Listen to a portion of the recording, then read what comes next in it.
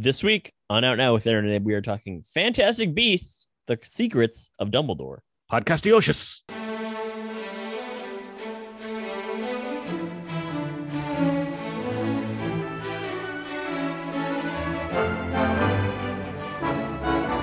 We are now recording, and this is Out Now with Aaron and Abe. I am Aaron, and as always, this is Abe, hello. Hi. Out Now is a film podcast where Abe and I discuss new movies and more weekly. We dig into movies, be most spoiler for review, the occasional commentary track, or some other fun movie topic. This is episode 493. We're pretty close to 500. We've got some plans underway. Yeah, we do. And this week we're talking Fantastic Beasts, The Secrets of Dumbledore. Why did you whisper it? Because they're secrets. Oh, okay. All right. It's a secret, Abe. Come on. Yes. And joining us to discuss Fantastic Beasts, The Secrets of Dumbledore, we have Life versus Film himself, host of Deep Blue Sea, the podcast, where he has been in a blood pact of his co-host Mark Hoffmeyer to keep the two of them from taking arms against each other. Yes, it's Jay Cluett. You know me, I can't resist a good podcast. Exactly. Jay, glad to have you back here. How are you doing? Hi, Jay. I'm good, thanks. Happy to be here for the token British film. Exactly. It's the only reason. Last time was last night in Soho. So. And you were on our Crimes of Grindelwald episode as well. I looked this up. Yes, I was. So that's. It's okay. Yeah. There's a Jurassic coming soon enough. You'll be here for sure on that because I know you're dinosaur expert. You're passionate. Yes, you're off when you're not podcasting about Deep Blue Sea. You're constantly doing your paleontology work. You're working on your masters. There are many dinosaurs on my shelves around me, and I'm wearing a dinosaur T-shirt right now. So I am a parody of myself at this point. Yeah, we put you on there because we know that you're the grandson of Richard Attenborough. Indeed, yes. All British people are related, right? Yes, we're all descendants of. That's how it works. Well, Jay, it is good. We are glad to have you back here, and we're going to get underway with things. First up, some show notes. New commentary track this week in honor of the upcoming Nicolas Cage film, The Unbearable Weight of Massive Talent. We are going to be talking Face Off. Nice. Oh, well, yes. This is going to be a fun one. I'm looking forward to recording this episode, this commentary track. There will be good times to be had talking about Face Off. A lot of face waterfall things that you guys will be doing to yourselves. Face waterfalls, of course. Yeah. Yes. I don't know if I'll put my hands down while recording this commentary track. And I'd love to hear you walk away. Yeah. I don't know if you guys know this, but it has 100% on Rotten Tomatoes because I'm seeing it on every ad and every TV. Ad. Oh, The Unbearable Weight of Massive Talent. It's like they're playing face off. No, if it's like 100, I mean, I wouldn't be surprised. I mean, it should do. It should have 100. It's possibly John Woo's best American film. It's fairly high. I mean, it's either that or Paycheck, right? I can't think of a better one. So. But yeah, that's good. That's gonna be a fun one to record. What else? Speaking of upcoming bonus things, God, Jay, you're actually somewhat involved with this. Summer Gamble X.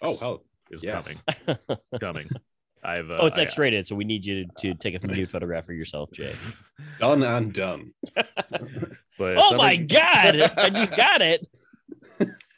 Yeah, you don't ask for it if you don't want it.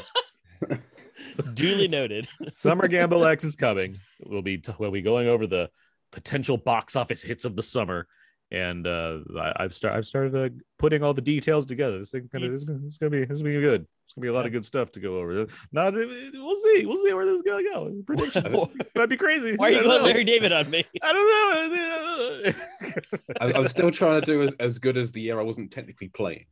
But I submitted as an audience member and came second. I think. You did great. It was really done terribly ever since. So the key is to officially submit yourself. Got it? Yes. I think so. Just be prepared for the return of Summer Gamble X.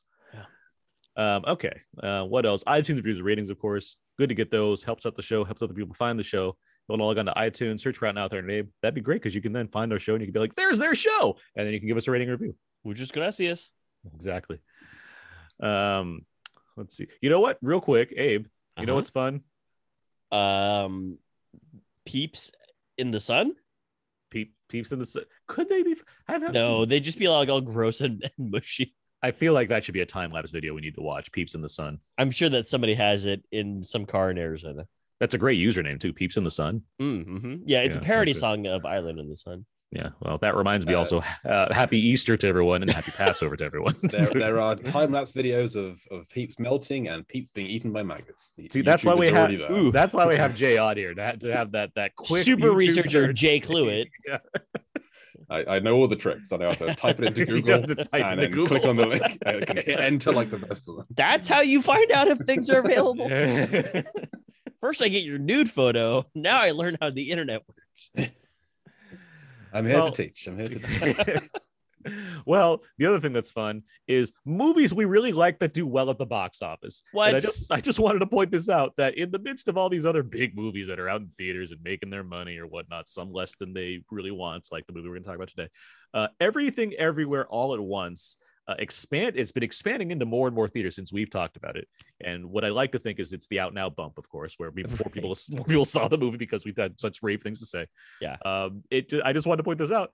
It increased. It's like in over 2,000 theaters, and it's gone up. The percentage of it, like it hasn't dropped as far as like how much money it's making. It actually went up this week, and so it's made. Just pointing this out, to timestamp this, it's made like $6 million this week. Mm-hmm. In the scheme of things, sure, compared to other movies, not a whole lot. But for an A24 obscure movie like this, it's at like 25 million right now. It's almost 20. It's like 17. It's gonna be close to like 25 soon enough. It's doing really well. And I'm really happy about that. I'm also really happy reading all these tweets from all these filmmakers being like, "This is a great movie. Everyone should go see it." You know what I'm doing for those? Retweeting. I'd like it to do so well that it gets a UK release date. That'd be nice. Yeah, I know. That'd be nice. Not even scheduled right now. Wow, did not realize. Come on, Daniels. It's them. It's their problem. Yeah. I am happy that it's doing quite well. So I just wanted to point that out because Abe and I were big fans. Yeah, I'm just sitting here hearing nothing but great things from everywhere else in the rest of the world. That's part of the theme of the movie, Jay. Part of the theme of the movie, Jay. Sometimes you're just insignificant in life, but you know what? You deal with it. It's called Everything Everywhere All at Once. So it should be released everywhere. It's in the bloody title. Well, soon I do look forward to it reaching the UK, and I look forward to hearing your thoughts on the film. Indeed, I look forward to presenting them. All right, so let's move on now. Let's get to some out now quickies. Trademark. Each week now we like to start out with out now quickies. Trademark. All right, Abe, what have you seen recently? I don't know if you guys have seen this movie. It's called Dune. Heard of it, but it's on HBO Max, and it is which Dune? 1984's Dune or 2021's Dune? Oh, 2021's Dune. Yeah. No, the one that or Jodorowsky, exactly, Jay. Or Jodorowsky's Dune. or the William Hurt TV miniseries Dune from the Sci-Fi Channel. He had that's right. Yeah, that was like 2000 Dune. Yeah, early-ish 2000s. Yeah, Dune 1000. Dune 1000, as it's colloquially known. Yes, that's actually a great sales event. Dune 1000. Yeah, why Dune K? Yeah, exactly. Come down to our Honda and terrible. buy your Honda before the world. No, that's outstanding. Why Dune K? That's the reason why we had to turn our clocks back. But I was rewatching Dune, and everything that it won for the Academy Awards, like it definitely deserved all of those technical categories. I mean, it is just phenomenal, and the pacing and the editing is just so well done. Like the 3 hours really just blow by. So I would recommend Dune. But other than that, I've just been watching some other TV stuff that we talked about last week. Okay. Great. Jay, how about you? What have you been watching? I have seen no new things, but I've gone back to some 90s DVDs I've never seen before. Oh, cool. To try and cross some things off of a bucket list. So you mentioned Nick Cage. I watched Snake Eyes recently, which I'd never seen before. That movie has a very good opening, and then there's the rest of the movie. Yeah, I mean, I didn't hate it. Yeah, I kind of enjoyed it. It's nonsense, but I was completely distracted by Kevin Dunn is in this film as a reporter. At one point, he interviews Gary Sinise's character. Gary Sinise's character is called Kevin Dunn. This threw me off for the rest of the film. I mean, I liked it well enough. It's entertaining. But another 90s film I watched was Wild Things. Oh yeah, Never seen before. My dad recommended me this film with Kevin Bacon. With Kevin Bacon and lots of other people. My dad and I don't have the kind of relationship where we would talk about the kind of activities depicted in Wild Things. We don't have that. Like he and I have never had the talk.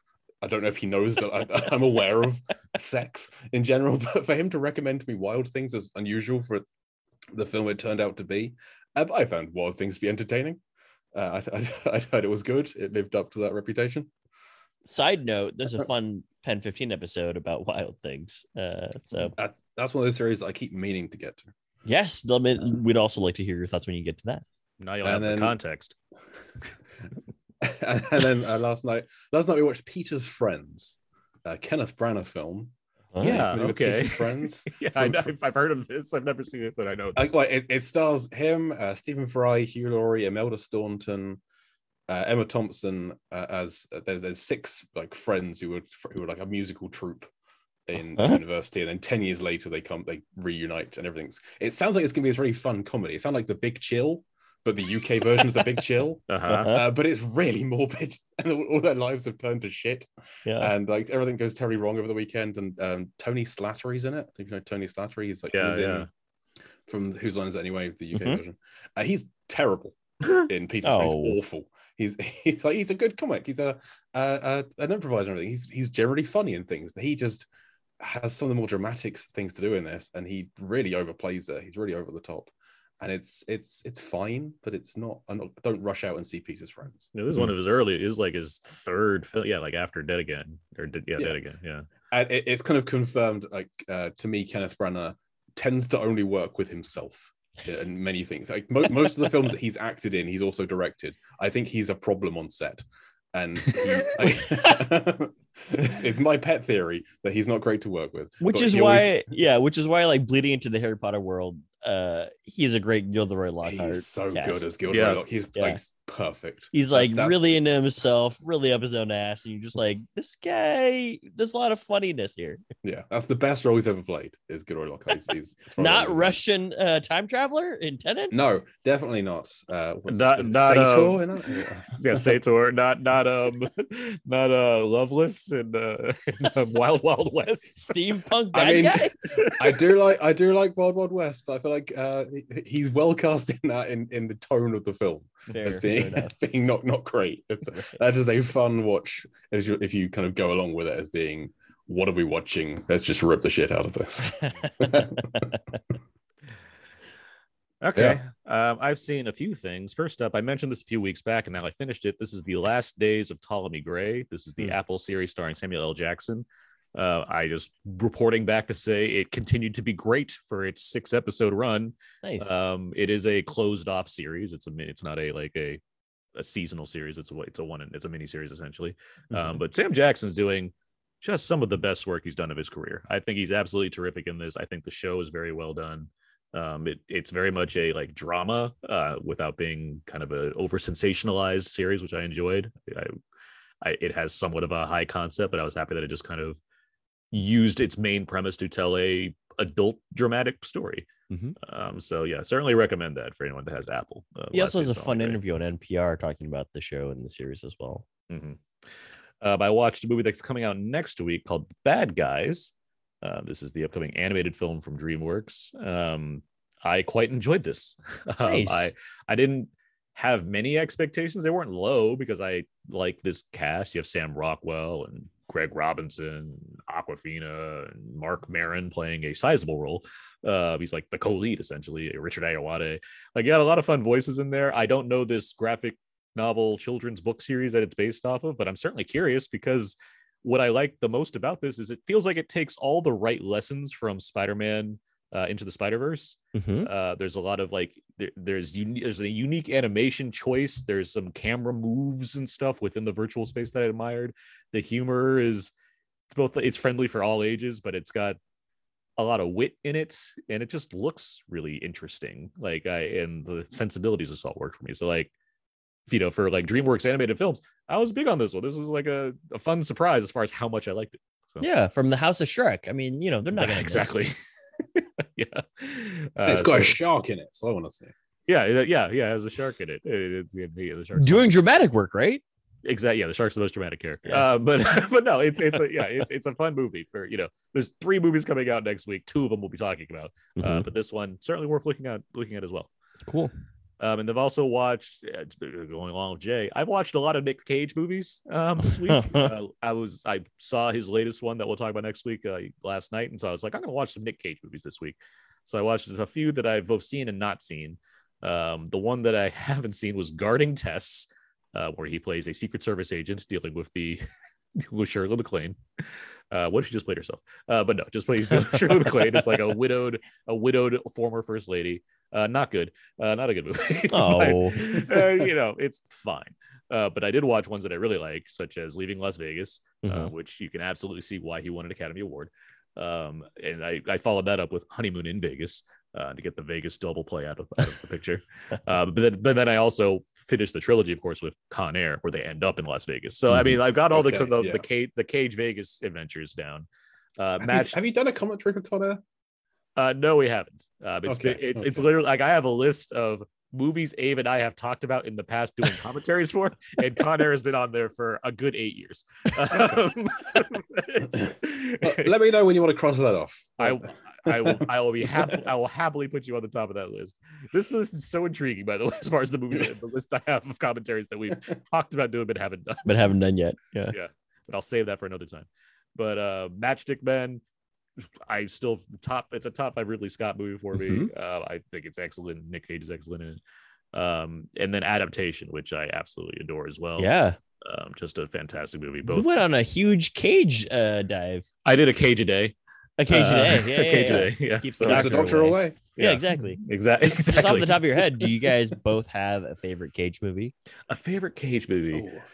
I like that you went into Nick Cage. A favorite Cage.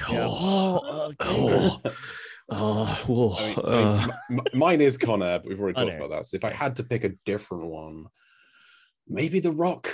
I love some Cage Connery together. Yeah, it's I'm going to come back to this question next week. But because I want time, because like there's different flavors of Cage, right? There's many flavors. Yeah, there's like spicy Cage, low key. And I really liked Pig from last year as well. Pig is fantastic. Pig is probably There's a lot to consider when it comes to. But this should be our assignment. We should both have a top 5 list of Cage movies next week for next week's podcast. Done. Okay. Yeah, with our reasonings on how we did our methodology. Yeah. But Jay, I'm glad we got yours as well. Con Air, got it. And you knew what it was. Yeah.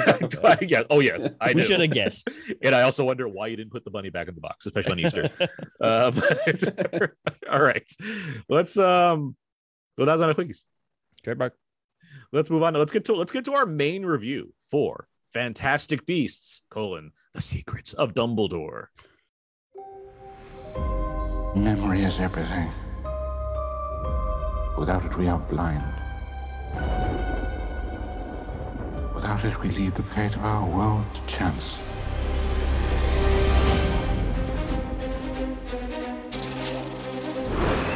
I'm sorry to disturb you, Albus, but I've just received troubling news. Tell me, what is it? It's Grindelwald. The time is closed, my brothers and sisters. Our war with the Muggles begins today! The world as we know it is coming undone. If we're to defeat him, you'll have to trust me. Mr. Kowalski, we need you. I said I want an out and I want out. You do know I'm a witch, right? Dumbledore asked that I give you something, Jacob. This is the team that's going to take down the most dangerous wizard in a century. Who wouldn't like our chances? No one can know everything, not even you. What you're doing is madness. With or without you, I'll burn down their world. Dangerous times favor dangerous men. If by tea time, All of us are still alive. You should consider our efforts a success. Okay, that should have been some of the trailer for Fantastic Beasts: The Secrets of Dumbledore. After the successful start of 2016's Fantastic Beasts and Where to Find Them, things took a stumble with The Crimes of Grindelwald. Between poor reviews and lower grosses, some changes needed to be made. The solution, bringing back in Harry Potter screenwriter veteran Steve Kloves to co-write this latest entry with J.K. Rowling, The Secrets of Dumbledore. Additionally, Johnny Depp has now been replaced by Mads Mikkelsen as the nefarious Grindelwald, making for an interesting every new movie we get a new Grindelwald pattern. How did this all work out? Well, the film has opened pretty low at the box office with near 43 million, well below the previous grosses of the former films. Is this a factor of the pandemic, or is fan demand for the Wizarding World not as high as it once was? Jay, how did you feel about this return to the Wizarding World with Fantastic Beasts 3? I didn't want to see it. Okay. I had no intention of going to see this film. It wasn't until Aaron messaged me saying, "Hey, do you want to be a guest on the podcast?" And I replied, "No, I don't want. I don't have time to see this film." And I mentioned it to my wife, and she was like, "Oh, actually, I wouldn't mind seeing that." So we made a plan to go and see it that evening. Didn't happen. Things came up. Next evening, didn't happen. And so it turned out Easter Sunday morning, I went on my own to go and see this film I didn't want to see. This is so romantic. This story took way more turns than I was expecting. Yeah, well, I mean, because I was committed, I said I was going to be on the podcast. So I guess I have to go and see this bloody film. So I went and saw this bloody film. And yeah, Crimes of Grindelwald was my least favorite film of 2018. Mm-hmm. I saw it in cinemas. I hated it. This is better than that. I genuinely enjoyed myself throughout many sequences of the film. I'm mainly here for the beast stuff, if I'm honest. But I do love that's your brand. That makes sense. Yeah, I do love how every problem, every opportunity within the Fantastic Beasts universe has a beast at the center of it. And it's not like there is a problem and Newt Scamander comes up and goes, "I've got just the animal to solve this." No, there is already an animal that is at the center of it. And we're told the only wizard zoologist in the entire world happens to be on the case. So it's like all they're doing is setting up bombs, and there is one bomb diffuser in the world, and he's the guy on their track, and they keep on putting a bomb in his path. So do something else. But you're the best. Sunglasses down. Yeah. I love the different ways that beasts are used. I love all of the beast stuff. That stuff is great. The rest of it, don't really care so much about. But as long as they keep on throwing nifflers at me, I'm gonna keep seeing these films eventually. So, but yes, a vast improvement on Crimes of Grindelwald. Well, how about you, Abe? Did these succeed the crimes well enough for you? Were you engaged by the secrets? You know, it's an interesting thing because I'm on the same page with Jay that it's better than the Crimes of Grindelwald, and I think that it kind of brings a sense of like levity to some degree. Where the other one was just like this, there's a lot of death and destruction. Even this one has some of that too, but it's also kind of a yawn movie, and I don't mean that to disparage it. I think that there's just I think when I was driving back home and thinking about this movie and thinking about where it has come from, the manifestation of it, and where it's going, like, yes, I understand that J.K. Rowling has been basically like in running the scripts since Fantastic Beasts and Where to Find Them. But I also am curious as to whether there's like a place or a plot or like a purpose of that where she wants to achieve, because it really just feels like there's like a mishmash of a bunch of ideas that she wants to get out, and this is the only outlet in which she feels though she can do that. And because of that, there's just a lot of strangeness in the movie, to be frank. Like, there's political intrigue, political like I don't even know, I don't think it's really political satire, but there's like some cool like espionage stuff, and then there's also like really weird jinky like kids writing in this to some degree too, like when you have like a pair of characters together, you just really get like toned down writing, I guess. And then I honestly think that she feels very comfortable with David Yates, but as a film watcher, I am just like, you guys need like a different eye like on this. Like there's a lot of continuity with the world that you're building and the look that it has, but it just feels very stale. And it's hard to distinguish these movies because David Yates is kind of just like steadying the ship, steady as she goes type of thing. So great job, David Yates, for getting the job way back in the Harry Potter days. But there's just nothing that really intrigues me visually about these movies. So it's unfortunate because I think that there's some good performances near. I mean, Eddie Redmayne, I love his Newt Scamander. Kind of just like quiet but very earnest. Jude Law is doing what he can do. And then Mads Mikkelsen never turns in a bad performance. So I dig Mads for being such a compelling bad guy, even though he doesn't have a lot to say necessarily. Like, he doesn't have anything very interesting to say. He just has some bad guy things to do. But I just felt as though it was kind of just a stale entry. And this is still an upgrade from the previous one, but we'll talk about this later too, about where this could go or where it can go or where it's supposed to go. But I didn't think that it was ultimately very, very compelling. What about you, Aaron? I will say, being the least invested, I think, in the wizarding world, as far as I've only seen the Harry Potter movies, and it's not like I revisit them very often. Going into this because it's like, well, it's there. I like that first one, where to find them. Mm-hmm. The crimes was a crime. This one I felt was a return to form. I wouldn't say it's as good as Where to Find Them, but I enjoyed my time watching it. I had a good time with this film. I certainly see issues involving some plot stuff that's not too interesting to talk about, honestly. It's just like, okay, these are choices they were making for this overall story. But what I liked about this movie was it reminded me of what that first one was doing, where there's like a sense of story momentum that I'm less interested in, but there's also a lot of like bits and parts that feel like separate adventures that happen to be involved in this larger story. And this felt like a film that had more of that.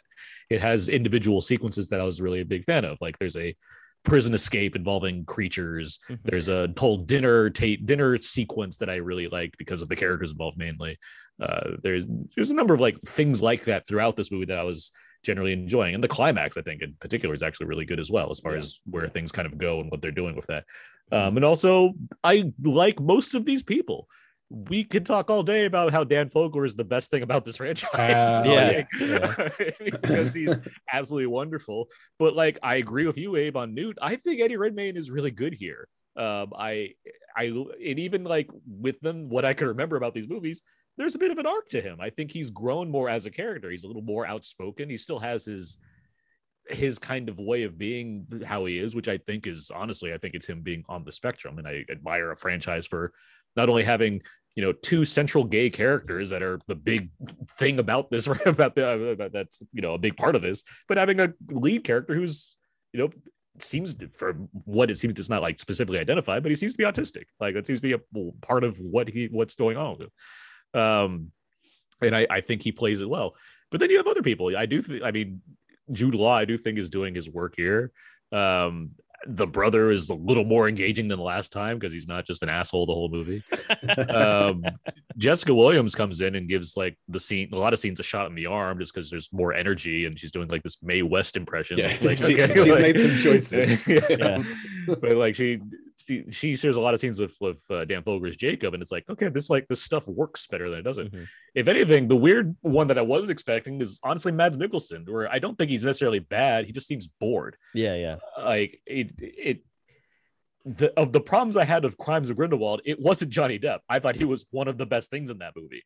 I get that there are opinions and things and problems involving him as a actor outside of films, but as far as characters in these movies go, like, I liked his Grindelwald, and so it's like, okay, Mads Mikkelsen's coming in here, cool, it's a great actor.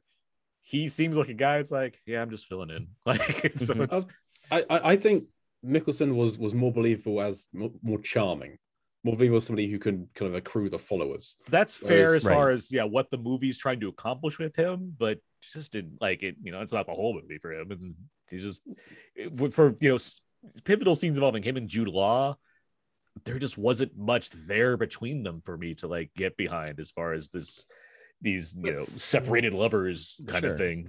But the only scenes that we saw of the two of them together are like post relationship, essentially, where they're already at odds with each other. Even then, I've seen movies where there's exes that have chemistry. Like these two just seem like two actors in a scene together. It's like, have okay, you fine. seen My Best Friend's Wedding, Jay? Come on. Exactly. No, I haven't. That's a 90s movie you should watch because it's good. Okay. It's not bad. Yeah, I enjoy it. But like Castlight, I mean, there's we'll talk more about these people. I did like I like the production of these movies. I can agree with you as far as Yates. Certainly, the movies look like movies by him. But that, I mean, to me, that's no different than the Marvel movies looking like Marvel movies. Like it's like, there's a certain style to them, but I think the visual effects are generally very good. And the production design is always top notch, and costumes, like all the details and stuff. Like the money's there is in my eyes. Like I can, if they wanted to bring in some fresh blood and add a different kind of visual sensibility to this, I'm not opposed to that. But like it's not, there's not enough of these movies for me to be bothered by the general like vision of them. Sorry, on the production design, I adore the production design. I've been to the studio tour in the UK. I've been to that twice. I love all of the stuff from the Harry Potter films, just seeing how it was all made and all the props and just the physicality of it all. So the fact they're still doing that to an extent, I think possibly less so. I think there's a bit more CGI in these ones than in the earlier films. Yeah, I mean, I agree. There's enough there as far as like sets and things, and then but even then when they do add the various CG elements, which are largely beasts and things of that nature, they look. I mean, especially looking at previous Harry Potter films, it's like the effects have come a long way. Like there's a lot of good stuff here as far as visualizing some of these animals and what have you. But like mostly, I had fun with this. Like there's some dark stuff in it for sure, and there's some big. Like we haven't talked about like credence for what there's some big character issues I've had, but for the most part, for a long movie, not by any means the best of this franchise or what have you, but I still had a good time. I had a good time watching it got me to a point where I'm like, while it's doing poorly, I still want to see where these other two films go, because I was far more enthusiastic by the end of this one than I was by The Crimes of Grindelwald. Yeah, I would definitely agree that where this ends up and where it leaves off, I felt very satisfied, and I felt to some degree warm and tingly, which is a nice feeling to have, versus like leaving in the theater and just like I don't even remember what happened in Crimes of Grindelwald. I totally forgot that Johnny Depp was in it because I thought he was in the first one. He had those crimes. He's at the end of one. Yeah. Depp's at the end of the first one, so he is in it. So maybe it's not Colin Farrell after all. He was wearing a Colin Farrell mask. That's right. Yeah, that's actually it, right? Huge letdown. Exactly what happened. It's a huge letdown. Yeah, but I definitely agree that in terms of the characters, like I think that Mads is a fun guy to be around. Like he seems like he's got like kind of like he had a quote this past week, when we were talking about method acting, and he kind of just like came out and said, you're kind of just being an asshole if you're still method acting, because this is all like pretend. So he seems like a fun guy to be around. So I agree that there's just not a whole lot for him to really do, but I still think that he has like what Jay you're mentioning, like the charisma and that charm to make it feel as though he could be that guy that people follow.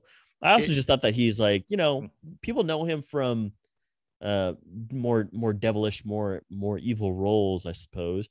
So it really does fit the mold of like, well, he's against the good guys. I did enjoy. It's not like super deep. It's not even subtext, but like he's playing a charismatic bad guy who's very much done crimes yet still gets away with them, who's amassed a number of followers that support a certain type of person, and they're involved in an election scheme to take over, take the place, to outdo the female opponents in the election. It's not very subtle what it's doing. But it did amuse me that it's like, but this guy's like handsome and gay. Like I like that. It's a nice like screw you like to the scenario that is being presented. That stuff in general. It's funny that it revolves all around this chillin, this animal that's like seen at the beginning. That and there's quite a bit of like animal, like cruel. I guess you want to call it animal cruelty as far as what's happening. If you weren't sure who the villain is, when Mads Mikkelsen guts Bambi in front of you, that's kind of a big clue. Kids were shocked. I mean, like, as fun as I had in a lot of this movie, there's like, yeah, there's the whole like opening of this thing where it's like super dark and like murders a child right away, and then murders the mother, and there's like, oh, there's another one though, that's okay, and then it's like, yeah, but the other one's still here. We're gonna bring it back and then kill it again, and you get zombie Bambi, right? Yeah, which is like what? But that's to your point, Jay. I think that there's actually really when they focus around the animals and they don't like put it in your face of, you know, I love the way that you put it of just like, I've got this magical creature and let's go do it. It's like, it's fairly more subtle than that, but I did enjoy, and this goes to your point too, like the creature designs. I love that these creatures, like just there's a lot of details in these CGI creatures. And I kept wondering, like, I wonder if they just had like a puppy on set, they wrapped in like, you know, green, because like, yeah, that would have been really fun. But I love that there's like this really gold breathing element to these animals and what they represent and what they do is very nice because yes, you know, it's a magical feeling to be like they can see the best in people, therefore they you know, they cut through all the BS of a person and they can find like really good leaders. And when they do get to that point in the movie, like prior to the election, the next ICW president, it was really sweet to have, you know, who the animal goes up to first, right? So I'm kind of hoping that there's a return to these Fantastic Beasts in a larger manner. Like, I get that Grindelwald has to be defeated, whatever that means, by a certain point, and I'm sure, like, presumably if there's a fifth movie, that's the movie you do it in. But I'd fully welcome them doing it like in the fourth movie, and then the fifth movie's like, okay, good thing that Grindelwald's thing solved. Now let's like have a zoo and just have a open up a pet store. And this is how I finished my book. Exactly. Oh, who's that child I need to deal with now? It's an odd-shaped scar. But yeah, no, the animals in this one, like, there's less up, you know, compared to where to find them. There's always going to be less animals, it seems like, which is a shame because I liked getting into that aspect of the world. But we do get like crazy lobster creatures and the chillins, and you know, the return of Nephler and Stickman, that kind of balloon bird at the start. That balloon bird thing, which was really cool, actually. Look awesome. At it. And then when it explodes into the wings. There's like a lot of cool stuff like that. So it's like, and again, you know, Newt's all about that, and I like his, you know, the kind of emotion he brings to scenes involving those creatures. Like that's a lot of fun stuff. Less fun is this you know, the forward plot of this involving this Credence character. Like on the exact opposite end of things, as far as like what I'm liking the most and what I'm liking the least. I have not. Well, it's hard to say. I have nothing against Ezra Miller. Sorry, I have nothing against. Can you give me like a 2-second or 2-sentence like summation of what happens in the second movie to Credence? Like, well, he in the first movie he gets dusted.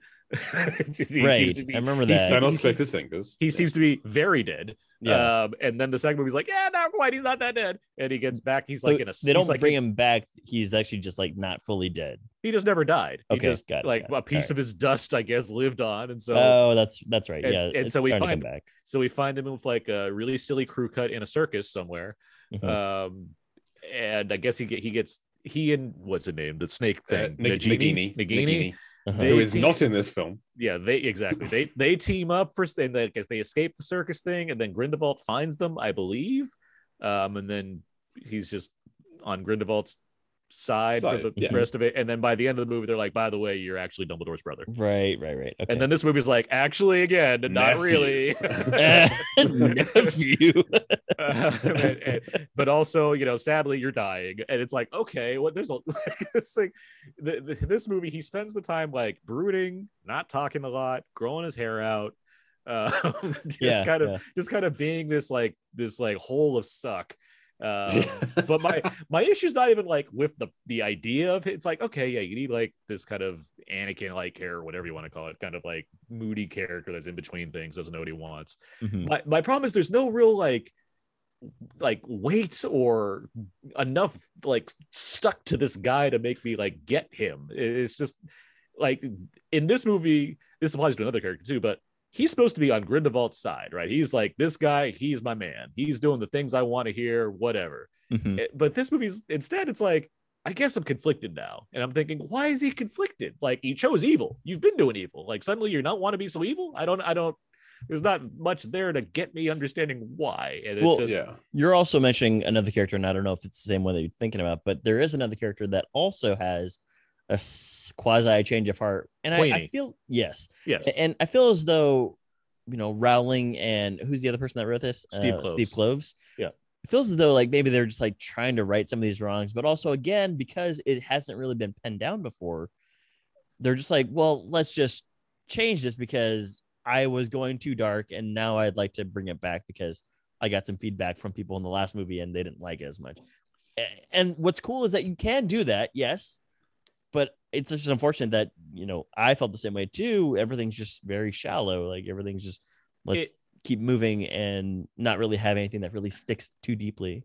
It absolutely wouldn't surprise me if there's a longer cut of this movie because it does feel like it's been shot. It's like a 2.5-hour movie. It's already, yeah. So it's like, I get why you'd want to make that shorter, but it wouldn't surprise me if there's more to it to make things make sense because Queenie is absolutely the other character I'm referring to. Yeah. And that's a shame because for one thing, that's a good character. I like that character in the first two movies. And then it's like, this one gives her very little to do. Mm-hmm. And by the end of that second movie, she also chose evil. She's like, evil seems like the way to go. I know they don't phrase it as evil, but for the purpose of this movie, evil. Pure blood is the way to go. Yeah, she was in the league of like, you know what? The League Shadows? This guy makes sense. I want to be on his team. And this movie's like, do I want to be on his team? No, but we don't have anything to like back that up. And it's like, it's very frustrating. Well, it was frustrating at the end of Crimes of Grindelwald when she made that decision to turn evil. And I feel like there was kind of a bit of an uproar amongst people who saw like, oh, it's such a disappointing she went to the other side. And so they've kind of turned back against that in the writing of this film to kind of course correct. Yeah. Which is, I can understand that. To back up a bit on that, yes, these aren't based on books compared to the Harry Potter movies, obviously.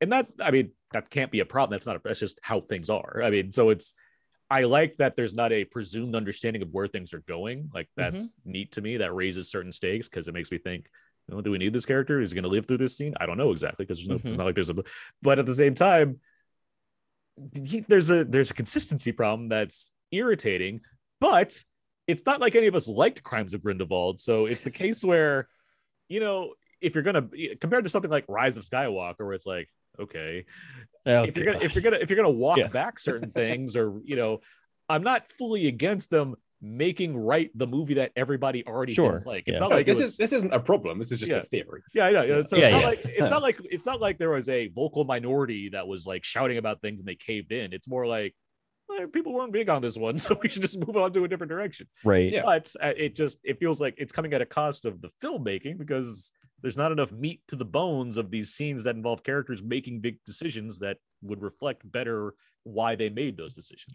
Totally. And some of this is rooted in the original Harry Potter trilogy. I mean, the Grindelwald character was introduced there. Sure. The information about Dumbledore and Grindelwald together is introduced there. That locket that he has is introduced in the Harry Potter stuff.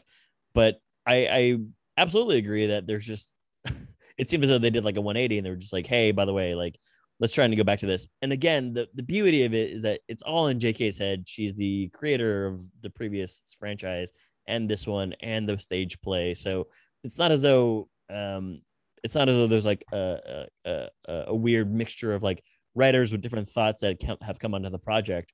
Mm-hmm. And I think that's a unique thing to have, but also to your point, like it's not as though I want her to be held accountable per se, but none of these things have been written down before, right? So you don't know where it's going. Therefore, it's all very new and intriguing. But how much more can you have if you're just like, is this really what we're going to be doing here? Like, really vapid like political plot points, and then also like, lack of character development, and people are dead, but no, they're not really dead, and like, how much more can we have? Because I felt as though this movie was doing a lot of re-explaining to me again of the movies that I'd previously seen.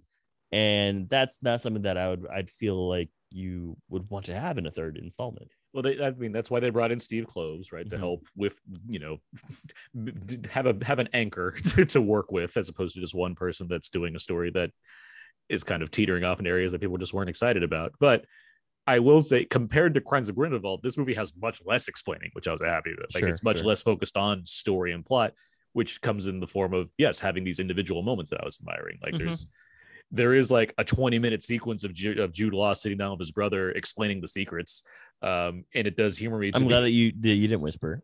Thank you. And no problem. I was amused by how the second film ends with like, he's your brother. And then this film's like, let's get into this a little bit more. Like, that's sort of backtracking. Like, okay, that makes the second movie even worse. If anything, it's like not only was there a lot of stuff that we didn't need to know, there's like even the supposedly shocking thing we didn't need to know because it's like, not really. Right. Characters are allowed to be wrong. So someone made a mistake. No, it's not like Dumbledore said this to Credence. It's some other, Grindelwald said this to Credence, and Dumbledore's like, there's something else going on here. Jay, I've got a question for you. Being a resident British citizen here, what is the feeling of these movies in our neighboring friends across the pond? Like, how are you guys feeling about this movie franchise? Is there fatigue of J.K. Rowling, given everything that she's done, and also like everything that this movie franchise, these two series are doing, or do you guys feel as though it's like, oh yeah, I love seeing the best of British actors on the screen? Well, speaking for the entirety of my country, yes. I didn't know this film came out last week when it was actually released. I'd seen so little like advertising for it. It hadn't popped up anywhere that it just kind of arrived. It was a secret when it was released. So I think like popularity of it may have waned a bit. Okay. That you say like the best in British. There are certainly fewer great British actors in this than in the Harry Potter. Because they use them all. Octet. Right. I mean, there are newer ones they could, but like they're in Downton Abbey. It doesn't work. Yeah, they can be in both. Yeah, but I also felt the same way when you mentioned when you mentioned the Kenneth Branagh movie. I was like, all three of those actors that you named are in the Harry Potter movie. Yeah, but like Stephen Fry, Hugh Laurie are not in there. They could have cropped up somewhere in here, but they didn't. That's a great point. How Stephen Fry is not in the Harry Potter universe is beyond me. Yeah, I mean, he read all the books for the audiobooks, but that seems like an easy cameo right there. Yeah. So I think the main one that they've added for this one was Richard Coyle as Aberforth, who is an actor that I really like. He was in the UK sitcom Coupling, which was the UK equivalent of Friends, essentially, and then he was in Grabbers a few years back. He's like the lead in Grabbers. It's at the UK Tremors. I mean, pretty much. It's Irish, but yeah, it's Grabbers feels like a film that you would love, Aaron. Now I think about it, it's like it's an Irish alien film where the aliens don't get you if you're drunk. Oh, and so I think I've heard of this. It's from 2012. It's very good. I highly recommend Grabbers. So he's perfectly cast as Aberforth. Got it. And it was a delight because he looks like Kieran Hines. He's like a young Kieran Hines, I think. So he's the only like great British actor who's cropped up in this one, but I had no idea he was in it. So that was a nice surprise. But yeah, as a nation, I don't think we care about these films that much. Interesting. Anymore. Okay. There were 3 other people in the cinema with me, and this came out a week ago. Sorry. Yeah. A year ago. So there it feels like there might be some fatigue even in the home country. And there's the whole J.K. Rowling of it all. Yes, yeah. Like we don't want to line our pockets any more than necessary. Right. Quick question for you from an acting standpoint. Who's Victoria Yates? Is she somebody that is very popular among the Brits? I mean, she is where I'm currently recording, where I live. She is from this town of Bournemouth in Dorset. She is best known for being in Call the Midwife. Oh, she's one of the wonderful show. One of the midwives. My wife used to watch this show. I have seen many episodes over the top of a laptop screen. Okay, it's not my kind of show, but it's very popular. So that's where she's from. Got it. She plays Bunty. Yeah, she's very good. She's fine. I entirely forgot this is a character in the series until this movie. But that's exactly who Bunty is. She is supposed to be a forgettable person, right? Yeah, she does that very well. She does it very well. It definitely reminded me of I forget what the doctor nurse name in the Sherlock series is, but I know what you mean. See, there's the thing though. I haven't watched Sherlock since it left air in like 2015, 14. I remember who you're talking about. Yes, but how many I've- episodes I've- are there of Sherlock as opposed to one previous film she's been in of Fantastic Beasts? So- But I'm just saying I'm not exaggerating when I say Sure, I had no yeah. memory of Bunty whatsoever, but I picked up very quickly. It's like, oh, okay, so she's like his assistant and she's alone with him. Got it. Yeah, But it's totally. like- Yeah. but And, it's and, like, I just the had reason no why I was memory. asking about like her popularity is because I was like, oh, well, she seems to have like a very like small but like strong role in this movie. I wonder if this is like if she has such a large kinetic presence in the UK where they're like, hey, we love seeing this person on screen. She has like a lot of like cachet among I wouldn't say she's a huge actress. She's just somebody that I recognize from Got Good it. Midwife. She's been in loads of things, but Molly Hooper is the Sherlock character. Molly Hooper, yes, who There is you go. fantastic.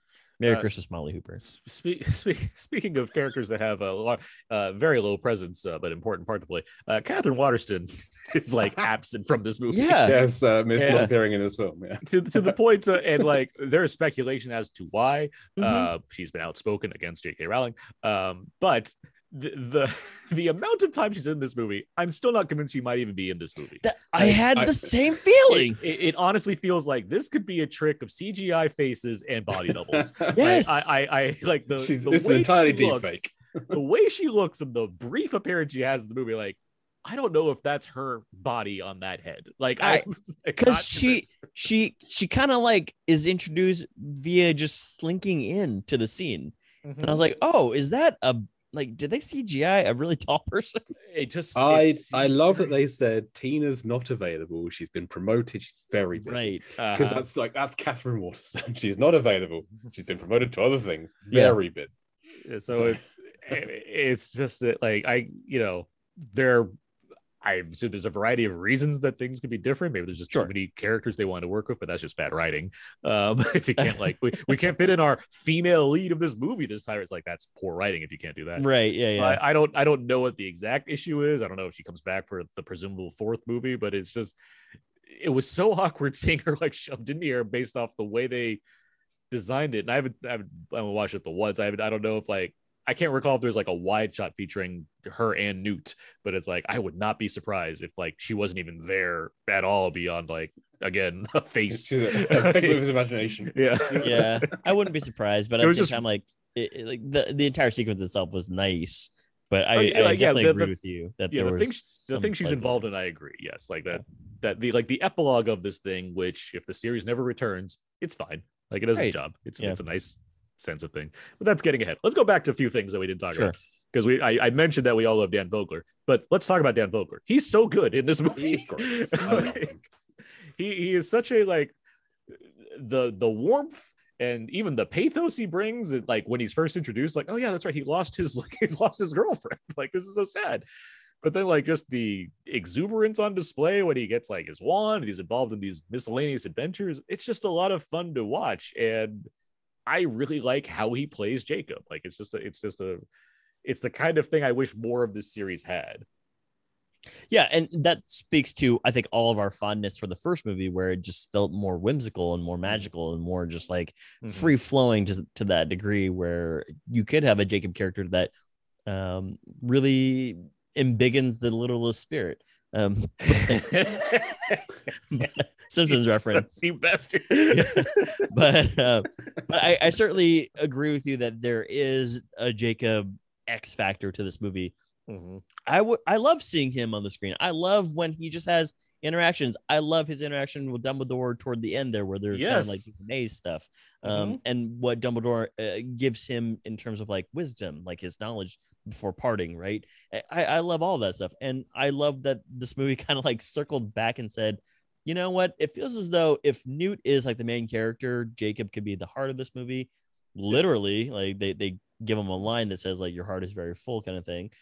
But then I love that they circled back and said like, let's just if we were to end it, we'll end it here, and it makes sense. Also, these films, the Harry Potter films, were originally for kids. They are kids films about kids, and the Fantastic Beasts films are about older characters, but I still feel like they should be for a younger audience. And the Jacob side of it and the animals side of it are the bits that skew younger. And that's what I enjoy about films. I love all the Pixar films, etc. I love kids films. It's the sorry. I'm here for the Jacob. I'm here for Dan Vogler because it's the most fun stuff in these films. I want to go to these films and have fun and not be bogged down in the dour credence of it all. Right. It's the kind of thing where, yeah, they might have miscalculated like how far to go with the darkness of the Credence side of the plot, but at the same time, I get the, if you're making, yes, you still ostensibly want to be an all ages kind of affair, but I can understand the idea of the kids that grew up with Harry Potter are now, older, and so they'd watch a film like Fantastic Beasts because it still reflects the kind of the age range that they're in. But yes, that means you're still neglecting the younger kids. Exactly. Yeah. Because it's not like we're all on the same timeline here. So it's like, totally the kids who grew up with Harry Potter have kids now. Right. Yeah. So, yeah. I will say, for at least the adults that I know, we don't really care that much about political intrigue. So give me more Fantastic Beasts. There's enough of that in the real world. Yeah. Thank you. Guys, I'm pretty sure the Star Wars prequels are the only things people liked were the scenes in the Senate. So shut up. Yeah, exactly. Where Jar Jar Binks gives, power of attorney over to the Emperor or Senator Palpatine. Yeah, you joke, but you give me a West Wing set in the Star Wars Senate, and that would be my. I would be all about it. They're just like walking through hallways. What did Toby do? A whole episode dedicated to the ET guys. Yeah. Well, question for you guys as well. I mean, in terms of just we've been kind of talking about this here and there. Do you guys feel as though this is going to continue, given, I guess, the media response? And Aaron, I don't know what it did in the box office, but it sounds as though it was not really meeting its targets. But does this continue? I mean, it made 43 domestic. That's not good. That's bad. Yikes. That the idea, if it gets over 100, that would be surprising. That's domestically. It's made 193 worldwide, I think, so far. Something like that, yes. Wow. And it's pretty. But the budget is 200. So yeah, I was like, that's low. It's for an overseas performance, it's doing fine, but it's certainly not at the peak height that these movies once were. Does that lead to making more of these? Well, the problem is WB declared that they're making 5 films, so it's like, how much egg on their face do they want as far as making this happen? They're making 5 total or 5 more? 5 total. Jesus, okay. 5 more. No, I was like, yeah, they're making 5 more. Say that. Yeah, Newt is going to be like 60 by the time he's done. Yeah, the idea was to make 5 total, so there's still presumably 2 more to go. Wow. As we already established, this third one, it has an epilogue of sorts that would be like, yeah, that's it. But at the same time, when you take 2 more seconds, you're like, this would be horrible as far as the amount of characters that still don't have any closure. Like Grindelwald still out there. I mean, did he fall off the cliff? And I do want to see where this would go. I am generally intrigued by that. Okay, so you do have an investment. I have an investment as far as I've watched 3 of these, and I'd like to see the end of the story play out. Sure. Yeah. Especially because this third one was an improvement on the last one. Yeah. Which I argue most people probably feel that same way. And the box office has to be a reflection on how poor the previous one was as well. Like I said, exactly. I wouldn't have gone to see this if it wasn't for this podcast today. So I and many other people are not guests on this podcast and therefore did not go and see this film. Aaron Abe forcing people to watch movies since 2010. So I mean, I would say, if they're making if they plan ahead to make a 4th movie, dumber decisions have been made by studios. I mean, it wouldn't be the worst idea to keep the train a rolling to set, to provide an ending to this franchise. Will it happen? There's been reports saying that they're mulling over what they do next based off how this one performs. Okay, the reviews are okay. If it's a big hit on HBO Max when it comes on there, that might help as well. Honestly. Yeah. Sure. That wouldn't be a bad thing if and people in droves were watching this on streaming. Would that also mean it could be an HBO Max exclusive? That's a possibility in this day and age. Was there a massive uproar when that 4th Divergent film never appeared? No, that's actually, so I thought about that too when I was watching this movie and thinking about this. Aaron and I had the same question that we wrote down, but I also thought about the Divergent series and essentially how. I bailed after 2 when they killed Kate Winslet. I was out with that franchise. Well, she died because of the novel virus in what's that movie? Contagion. Yes, that's what happens. Yeah. But I thought about that series as well of just they quietly just went away with it because it wasn't doing numbers. But then, the third one bombed. The second one made about as much as the first one, but the third they're all terrible. They're not good. But the third one, the third one, people were just like, why would we want to go and see this? And they didn't. And then Lionsgate was like, yeah, but we're gonna make the fourth one. It's gonna be a TV series, Right. and then the actors No, who are it's all not. who are made up of people that star in movies that are becoming more and more popular, like Miles Right. Teller and what's her name, Shailene Woodley, Shailene Woodley, Jai and Courtney.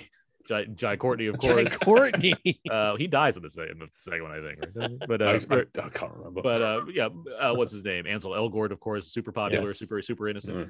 Mm.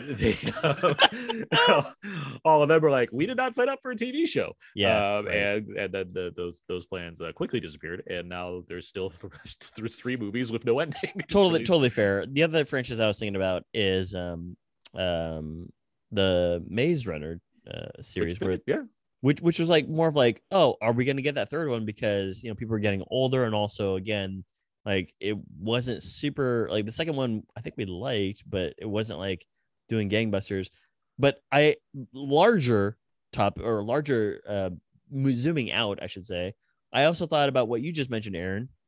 Why do these YA franchises seem to have like a shelf life, but we're gonna have like 7 Die Hard movies, and things that should have ended, but they're still continuing. But we feel as though there is like if it doesn't work out for us in this third or fourth installment, we should just stop it because we can. And I this was like me coming to grips with myself of just like, I don't know why there is like that weird dichotomy of just like if some franchises were like, well, let's just stop it, but others like, let's just keep milking it. And I mean, the answer is always money. Yeah. that's always Sure, the answer. yeah. Like for one thing, Cream. to go back a second, for the Maze Runner, those movies, for one thing, they're all cheap. That was the key about them. They're all cheap movies, and they came out 2-3 years apart each, and they finished their books and they're done. I mean, there was no harm, no foul in that. It was a successful series for what it was, which is good on it. But these YA series in general, the problem is they don't have stars. And so it's like if you need something to be successful, it's either stars or a story that people all want to see completed. If you have something like Divergent, which doesn't have butts in the seats kind of stars and just has a story that people are halfway at most interested in beyond the loyal book readers, they don't need to spend that money. Like if you're not going to make the money, there's no reason to keep doing it. You make more Rockies, Die Hards, Rambos, Terminators, what have you, because even if they don't do well here, they still do well overseas for the most part. That's it. Yeah. Dark Fate didn't do that well. Probably not gonna see another Terminator movie for a while. It's a shame because it's one of the better Terminator films. It's one of the best Terminator 3s. Right. It is easily in the top 3 Terminator films. Of the top 4 Terminator 3s, it's in the higher end.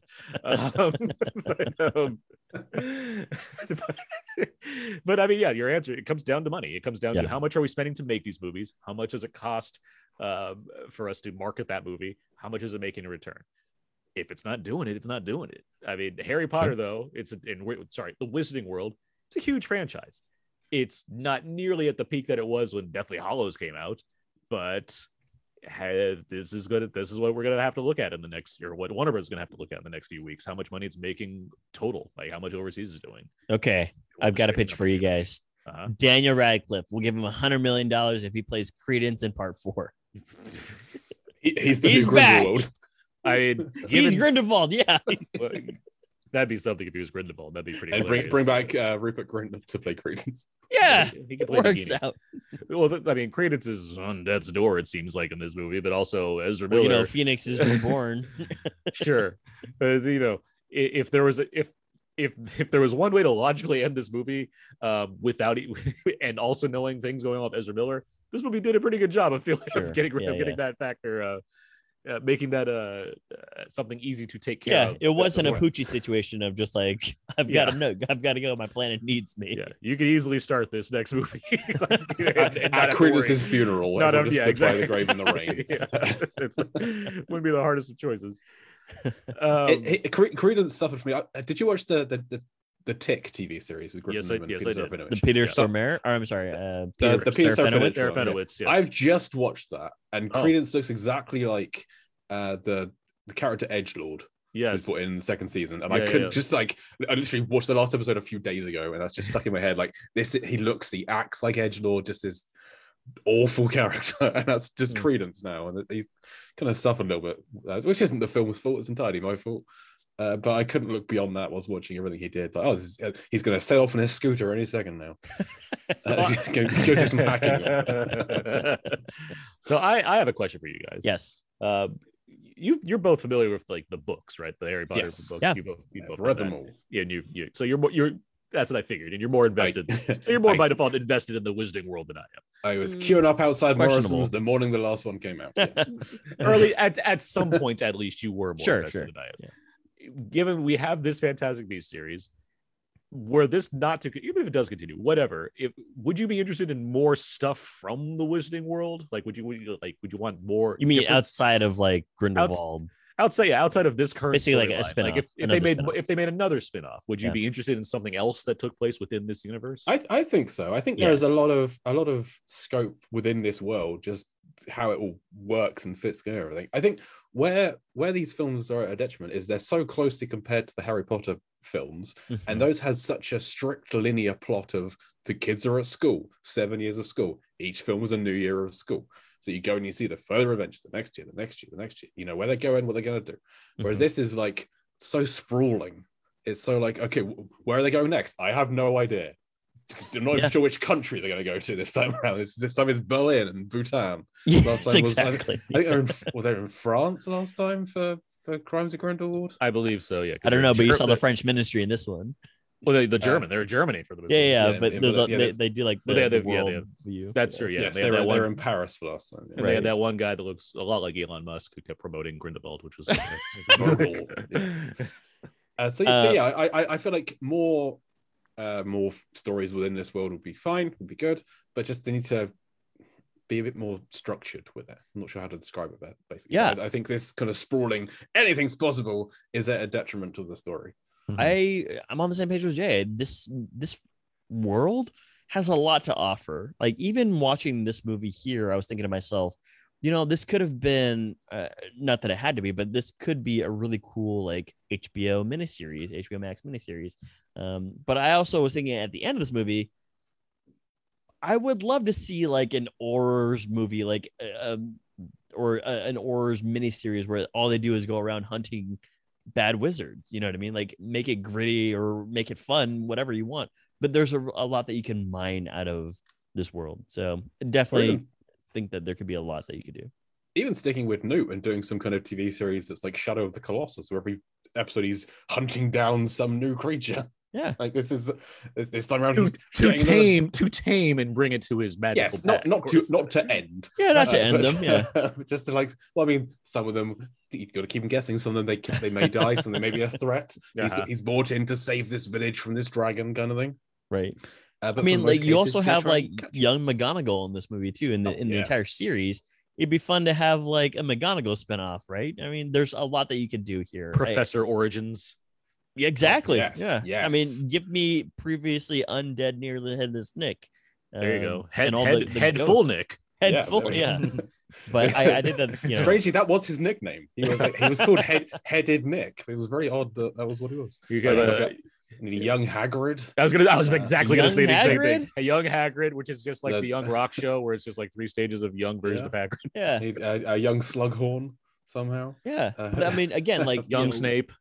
Teeny Trelawney. We Teeny Trelawney. What's it, Degrassi, but it's the Harry Potter's parents in high school. That'd be hilarious. See? Like again, like I think there's like a lot of like unexplored avenues of tone that you can go for, right? Because we're all going for like, well, like whimsy and fun, but also like dark tones. And then I guarantee Warwick Davis will come back to do young Flitwick. He's ready and waiting. Warwick He will Davis do it. Is ready to do anything, which I love about him. He'll play Flitwick. I would love and like his parents. what's the little town that all the students go to? Hogsmeade. I would love So like thrilled. hey, we're just gonna do like all the people in Hogsmeade who have shops, and this is just a Hogsmeade like 5-episode spinoff thing, or like a sitcom set in the Three Broomsticks. Exactly. Or give me some what's the store that George and Fred open up? Weasley's some Wizarding Wheezes or something. Yeah, like, give me that stuff. Like but anyway, Aaron, what about you? Like, do you have Harry Potter fatigue or Wizarding World fatigue? Because you might not have read all the books, but you certainly know a lot about the movies. I don't have fatigue because it just, it only comes on so often. Sure. It's similar to something like Transformers, where it's like, sure, you might like or dislike them, but it's like, it's not like you get many of them. So It's like, if they come along every 3 years or so, sure, I can watch another one of these. Okay. That's how I feel about this Wizarding World. Like, if I think the biggest issue I have, for example, with Star Wars was the decision to be like, we're making Star Wars every year, where it's like, okay, cool, but something about Star Wars is like, it feels special because there's only so much of it. Now it's like, we get, we have multiple TV series, one that's okay. We have these animated shows, we have all the games, all the comics, and it's like, oh, also movies. We have this movie, and another movie, then another movie. And it's like, guys, it's not like we were lacking in Star Wars before. You don't have to like overdrive us, and there we are. This Wizarding World, I if they were to make like a bunch of like 3 HBO Max series and then more movies and then add a bunch of other stuff, it's like, cool, I guess, but that would drive me like less and less. That would make me less and less intrigued by what was special about this magical world, where if you give me one every so often, I'm into that. Sure. Got it. So you're not watching Winter Soldier, Hawkeye, Moon Knight, Loki, all those. I'm watching those too, but it's like, these are no. That's it. I've kind of reached a tipping point with the MCU where like I haven't seen Moon Knight yet. I watched all the rest of them either. But it's just there's so much. They're stacking up, and it's starting to feel like homework. I'm already 2 episodes behind on The Walking Dead. I can't catch up with this as well. I just started watching The Flight Attendant. It's just too much. And there's a season 2 already of Flight Attendant. Oh, don't tell me. But I hear what you're saying there. So I think the answer here is that Jay and I have a ton of ideas. So Hollywood, Mr. Hollywood, get in touch with us. We're the only experts, by the way, not JK. Mrs. Wood. It's Mrs. Hollywood. Mrs. Wood. You sexist. Oliver Wood's mom? Yeah, that's right. Yes, Sean Bickerstaff's character. Oliver Wood. What a cool captain. I would never forget the name Sean Bickerstaff playing Oliver Wood. That's just stuck in my head forever. Any other thoughts on Fantastic Beasts and the Secrets of Dumbledore? Ready to rate it. All right, let's do that then. Just one thing. We kind of touched on this, some dark elements, but the bit where a character has the memory of his dead sister removed, not enough time was spent on how traumatic that would be. Like how horrific the loss of loss is. It should be explored more. I think that got me, that sequence. I also had a question of like, was this in Dumbledore's plan? That's traumatic. But just in this film that you could argue is for kids. Like, that's awful. Well, between the animal murders and that, the secrets. Very graphic. Yeah. All right. Well, with that happy note in mind, when did people see this movie? When did people see The Secrets of Dumbledore? It's currently playing in theaters and IMAX. Jay? It's a David Yates film, so it's incredibly dark. So I think the best place to see it and actually see what's on screen is in theaters, unless you have a very good at-home setup. So if you have a projector and blackout curtains and everything, then fine. Wait until it's streaming somewhere, then watch it there. But if you actually want to see it, you kind of have to go to the cinema, because otherwise you're going to lose everything. It's like the same as the Batman. You have to see that in cinemas if you're going to actually see it. But this is not as good. The Batman's very good. This is not as good. I'll make that clear. This is not as good as the Batman. Got it. That's come to streaming this week. Abe? This is an HBO movie. Like, you don't have to see it in theaters. And I'm not disagreeing with you, Jay. It's just more of like where I would rate it. It's like, this is a movie that feels as though it's appropriate for premium cable. I completely agree. I'm just saying, if you want to actually see it. Yeah. I hear it. Because that opening sequence, I was like, is it dark in here? Oh, and the whole prison thing, that whole sequence is just pitch black with some scorpions. I mean, I'm sorry you guys had shitty theatrical presentations. No. This one's in the cinema. Great. Could see everything. But I'm just envisioning watching it at home or on a plane or something. It's going to be awful. Imagine watching this on a plane, just being like, I'm just watching a blank screen. Yeah. What about you, Aaron? I like this movie a little bit more. I would say dollar theater. I think the movie it brings back some of the wonder that I was missing from the crimes that I enjoyed. And for a franchise that, again, it's more like, well, it's there, and I enjoyed these well enough. I enjoyed this well enough. So I'd say see it in a dollar theater, you know, race out and go see, you know, Everything Everywhere All at Once, of course, except unless you're in the UK. I'd obviously. love to. But then, you know, then see some other movies that we've also talked about. But then you can see this movie. Yeah.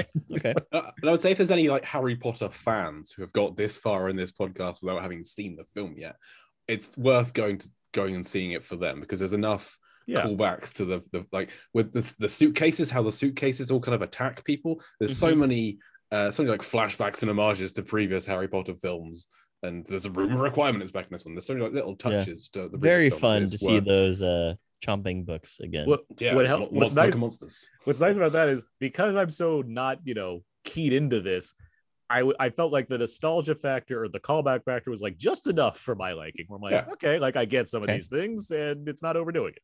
The duplicating pastries. I want that spell. I remember that one actually.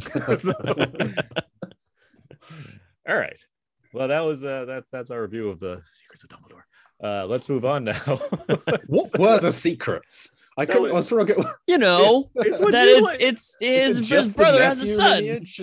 Yes, it's when Jude Okay. Law's like, "Here, brother, let me tell you a few things." And Yeah. he like proceeds to lecture him for a while. And then I it's was like, like, that "New, didn't seem like close the door enough. before you tell me other things." That didn't seem like enough to be the title of the film. Right. Fine. All right. Well, let's. Abe, what time is it here? Time for a quick game here.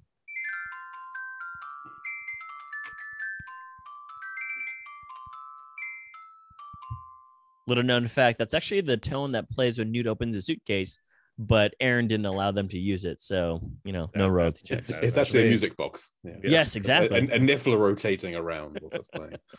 Yep, all of that. Beautiful. I've got a game for you guys this week. It's called Potpourri. Dash third is the word. These are all movies. These are all a mixture of questions that involve the third movie of any given franchise. So feel free to buzz in when you think you know the I answer. always seem to get stuck with Abe hosting the games when I'm against Aaron.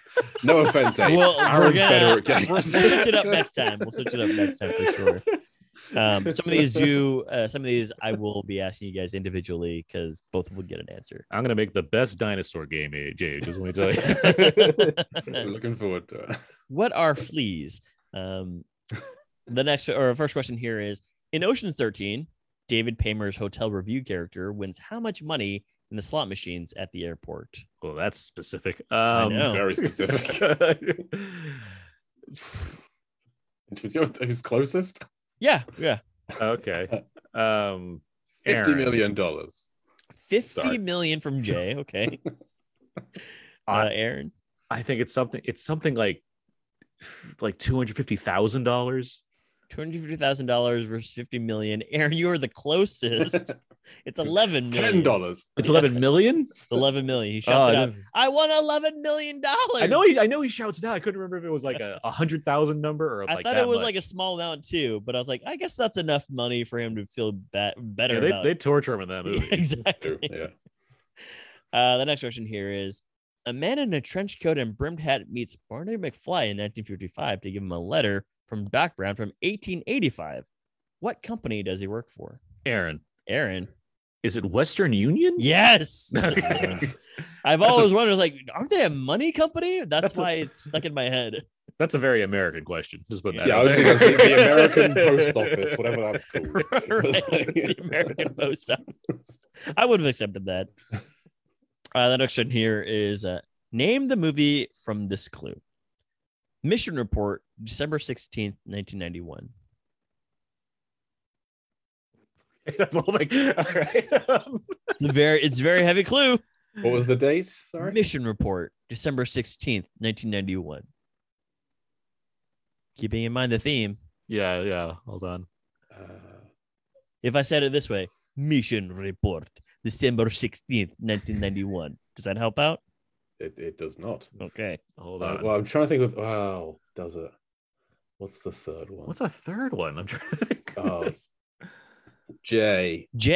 It's one of two. Clear and Present Danger. Ooh, it's not that. That's not Russians. I'm just trying to think. What's the third Jack Ryan film? and the one with Russians is the first one. So, I don't remember the other ones. Aaron, do you have an answer? Give me 1 second. Mission Report, December The fifth one has 16th. Russians as well. Imagine me saying this to jog your memory. Jay, feel free to buzz back in. Okay. I'm trying to jog your memory. Oh wait, no. Mission Report. Running Man. Okay. December 16th. Yeah. Captain America: Civil War. Yes. That's the secret. Okay. The secret. Yeah. Turn on the Winter Soldier. I was like, what third movie with Russians? Like, what's this? Please help my wife, and then he just kills, Captain America or John Iron Man. Slattery. Hope Davis. Yeah. Next question here. What state shows up on the screen when young Indy sees and steals the gold crucifix in Indiana Jones and the Last Crusade? What state? What Jay. state? Jay. Indiana. That is incorrect. Good guess, though. I think it would be right. Yeah. What was this question? Sorry. What's the state that appears on the title or on the screen when young Indy sees and steals the gold crucifix? Oh, in where Indiana Jones where and are Last they? Yeah, where are they? Utah. Yeah, that's correct. Yeah. Very American questions. I know. I apologize. Yeah, I didn't realize we were going to have a Brit on. Otherwise, I would have been like, "What is the name of the pie? The pie store down the street?" What's the third Carry On film? Instead of 28 weeks later, what will be the third one? The next question here is: according to the Parents Guide section of IMDb, how many times is "son of a bitch" said in Die Hard with a Vengeance? Both of you guys will get an answer here, closest to. The age-old question. Let me just replay the entire script of Die Hard with a Vengeance in my head. What I'm not Puerto Rican. He's aiming with his minds. The hell of a way flagging a man down the corner. Keep going. I'm going to say 12. 12. Okay. Still Aaron? chewing on your spectacles. What does Simon say, Aaron? Simon says, he said 12. The safety is on. Eats an apple. Only villains eat apples. That's a good point. You're gonna maybe want to watch Die Hard with Vengeance now, which rules. Yeah, fantastic film. He said 12. Is it lower than that? Who knows? Could be higher. Could be 12. I'll say 14. That's It is 3. Hey, Jay, get that one. I will take that point. Yeah. It seems like fuck would be said a lot more than son of a bitch. Yeah. In the Parents Guide, they say fuck is said over 100 times, so Yeah. they didn't have an actual number count. They lost track. I think they said was my that goal. ass is said like 75 times, so there's a lot of swearing. The next question here: this training montage features knee-high socks and a sprint down the beach with a Hey, Jay. Rocky 3. Rocky 3. Getting stronger, baby. The only third film with a training montage yeah, exactly. in all of cinema. This is another question for where you guys both get a guess here. What was the domestic box office? Sorry, Jay, U.S. domestic. Box office for Shrek the Third. Oh my god. Domestic? Domestic. Shrek the Third. Yeah. I'm glad Aaron go first this time. Yeah, that's great. That's a great play. Great strategy. Well, that's 2007. That was a big trilogy year because that's that, Bourne, Pirates, Spider-Man, Oceans. There's a lot of threes that summer. But it's Shrek. It made a bunch of money. I'm going to say 330. 330. Okay. And then Jay, what about you? I'm gonna say, I'll say 400. Should have gone lower. 322. Oh my god, I'm so close. Oh. It's ridiculous. Aaron, you get that one. I crushed that one. The next one here, you guys both get an answer. What is the runtime for Batman Forever? Forever? Oh my god. Mhm. The third one. It's still playing now. It's 125. So that's 2 hours and 5 minutes. Yeah. Okay. I'm not sure. It's so long since I've seen this. I'll say an hour and 50. An hour and 50. It is 2 hours and 1 minute. So Aaron, you get that one. Yeah, I resigned to losing this game long before I started playing it. It's Hey man, showing up is half the battle. Yeah, they're very consistent. Like the first two are like 118, the second two are like just over 2. Yeah. I think I've seen the second two once ever. So. Well, third time when you or second time when you listen to our Batman and Robin commentary track. There you go. Yeah. Well, Got a you, good plug. you have to watch it, or else it doesn't count. But, well, I mean, the problem with that is it won't sync up with my version because DVDs play at a different speed in the UK than the US. Oh, they try to get it over with quicker. Yeah. Well, or, I think it plays longer. So the fact I guess a shorter time is even worse. Well, Jay, you edit podcasts. Just put our podcast into the editor. No. You can slow the speed down. Or Into the edit machine? Yeah. Yes, the next okay. question here. What is the full name of the character Ned Beatty voices in Toy Story 3? Jay, Lotso Hugging Bear. Yes. He smells like strawberries. Yes, he does. John Lasseter is also the name of it. Oh no. That's the Hawaiian version. We're never gonna get him on the show now. That's probably a good thing. The next question here. Be on your buzzers. How many Oscars was Return of the King nominated for, and how many did it win? Aaron. 11-11. 11-11 is correct. I would have accepted all of them. Remember Spielberg at the Oscars. It's a clean sweep. Return of the King. Remember when the Oscars had some, some semblance of weight? I mean, Peter Jackson got up and then slapped Steven Spielberg. Yeah, it was momentous. That was wild. I've always wanted to do that. That was a weird thing he said. Why does it sound like John Lennon? You always want to do that too. I've always wanted to do that. The last question here. Name the third installment of the Pirates movies. Aaron. Jay. Aaron.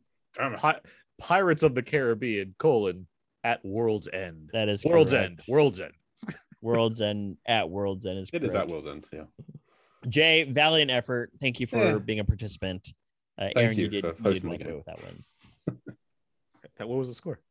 8-3. Does it matter? Okay. Hey, the question was about third parts in films. I got 3 points. I just like to Yeah, know. exactly. You fit There in with you the go. theme. Yeah, way to go. Yeah.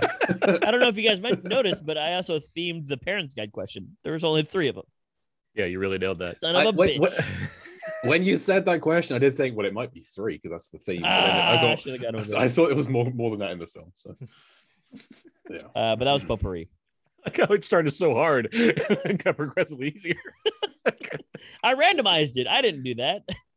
I'm gonna punch out the name to Popa 3. To Popa 3. I dig it. Thank you for that game, Abe. You're welcome. Yes. Let's move on to some out now feedback. Feedback. This is where we go to the various questions and answers on our Facebook page. Facebook.com/out now podcast. We asked a number of questions to our listeners and they gave some answers. And which is one question, got a lot of answers. But here we go. Who are your favorite cinematic wizards? Chris writes Lopan from one of Jay's favorite movies, Big Trouble in Little China. He can't stop talking about it. Got it. He's wearing the has banners all over his room. And Token Gandalf. Token Gandalf. Okay. Yes. Very specific version of Gandalf. You know your favorite cinematic wizards? Cinematic Obi-Wan. wizards. Obi-Wan, yeah. Yeah. Space Wizard. I mean, yeah, Gandalf's probably one of the better ones. Definitely. Doctor Strange, kind of a wizard. He's a wizard. I mean, He's exactly a wizard. Tony Stark calls him a wizard. He's a wizard. He does magic. He's a wizard. Actually, I suppose Wong is probably a better one. Wong is a good wizard. Wong does rock. Yeah. He is head of the whatever Ministry of Magic that they have. Yeah. Other wizards. David Bowie. It's a good wizard. Not in the movie, and just David Bowie, John. Yeah, I know. Yeah. But I mean, you could argue Tesla. He's kind of a wizard. Yeah. David Bowie. Yeah. I'm trying to think of other wizards. In Onward. Ian. Oh. The annoying one. Yeah, but I mean, Tom Holland? he's Tom Holland. He's the wizard in that film. Fair enough. But Barley's not much of a wizard. He's a D&D player. Well, his dad's legs were a wizard, right? I'm going to go with the entirety of Ian over the lower half of his dad. Fair enough. But in the rankings. I'm gonna go with he's not called the devil, but Tim Curry in Legend. There you go. He's a wizard, right? Is he? I guess. No, he's kind of just like being a dick. How about Willow? Willow, Matt Mardigan. Should I watch Willow? That's one of those films I've never seen. You haven't seen Willow? No. It's right there on Disney Plus. I could watch think it. they're gonna remake it soon, right? No, they're making a TV sequel series. Also with Warwick Davis? Of course. Okay. Yes. He has a funny video of him introducing the new cast.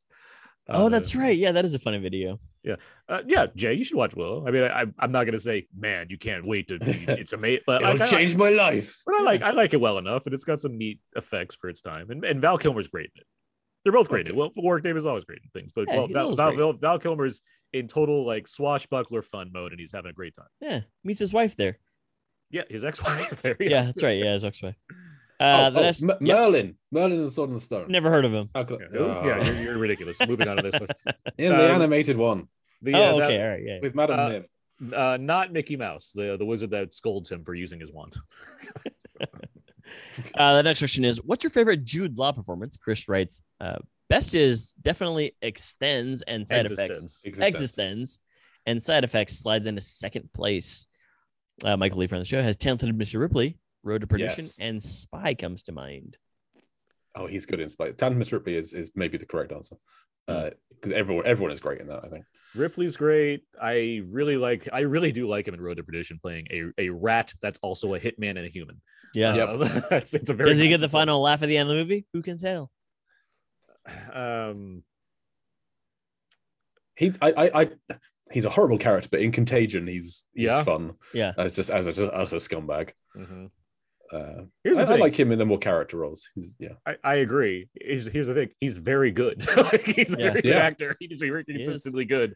But there's some bits in Secrets of Dumbledore where he's like angry fighting at the end. He looked exactly like Gerard Butler to me. I couldn't just like his face just kind of morphed into an angry Scottish. It's probably the beard. He's good as Gigolo Joe in AI. Mm-hmm. I really like him in AI. I really like him in AI. Actually, I like him quite a bit. And I like when he plays like nice father characters. Like those are generally in The Holiday. Oh, Hugo, he's doing that too. That's right. Yeah. Do you have one, Aaron? No, it's Ripley and Road to Perdition. I might go tos, but I consistently and Watson. He's a great Watson. Yeah, he's a great Watson. Yeah. I agree with you guys on the character. That's why my choice is Gattaca. Gattaca's great too. Oh yeah, when he's telling off the guy who comes up to what's your number? Yeah. What, you don't believe me that I could be an amazing guy even though I'm in a wheelchair? He's supposed to be playing Captain Hook soon. That should be fun. Oh, and it's gonna be hard to beat. The David Lowery one. Okay. X-Men's Hugh Jackman. I mean, he wasn't the problem in that movie. He had the best sequence in that movie. Yeah.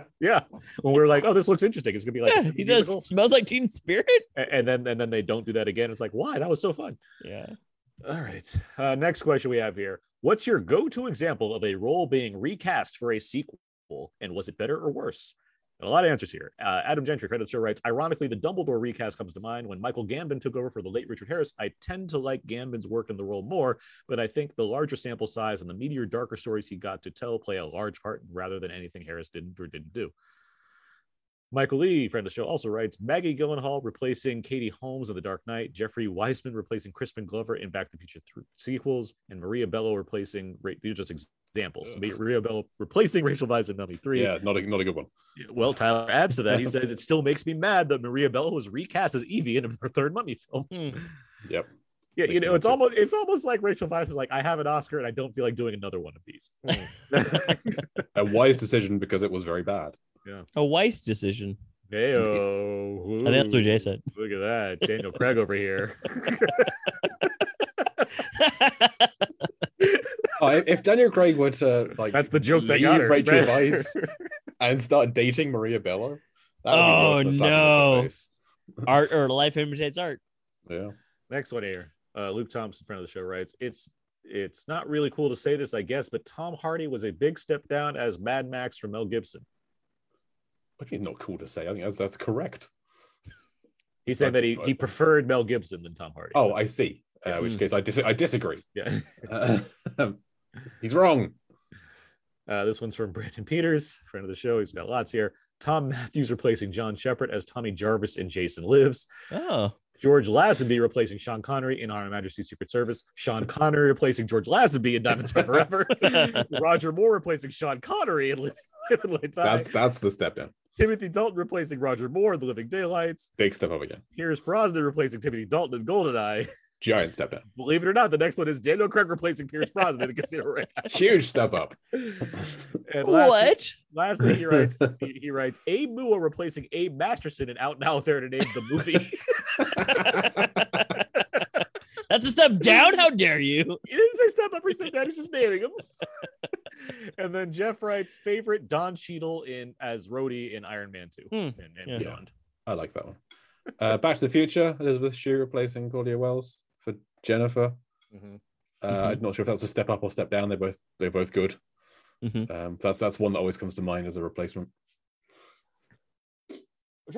Significant quality factors and something like I get replacements. That's like mine is Julianne Moore replacing Jodie Foster as Clarice Starling. I'm like, and didn't Terry Crews replace Mr. T in Cloudy with the Chance of Meatballs? Yes, he did. Voicing that character. I think he did well enough living up to the role. No problem with that. They both did a good job. Get back in there, too.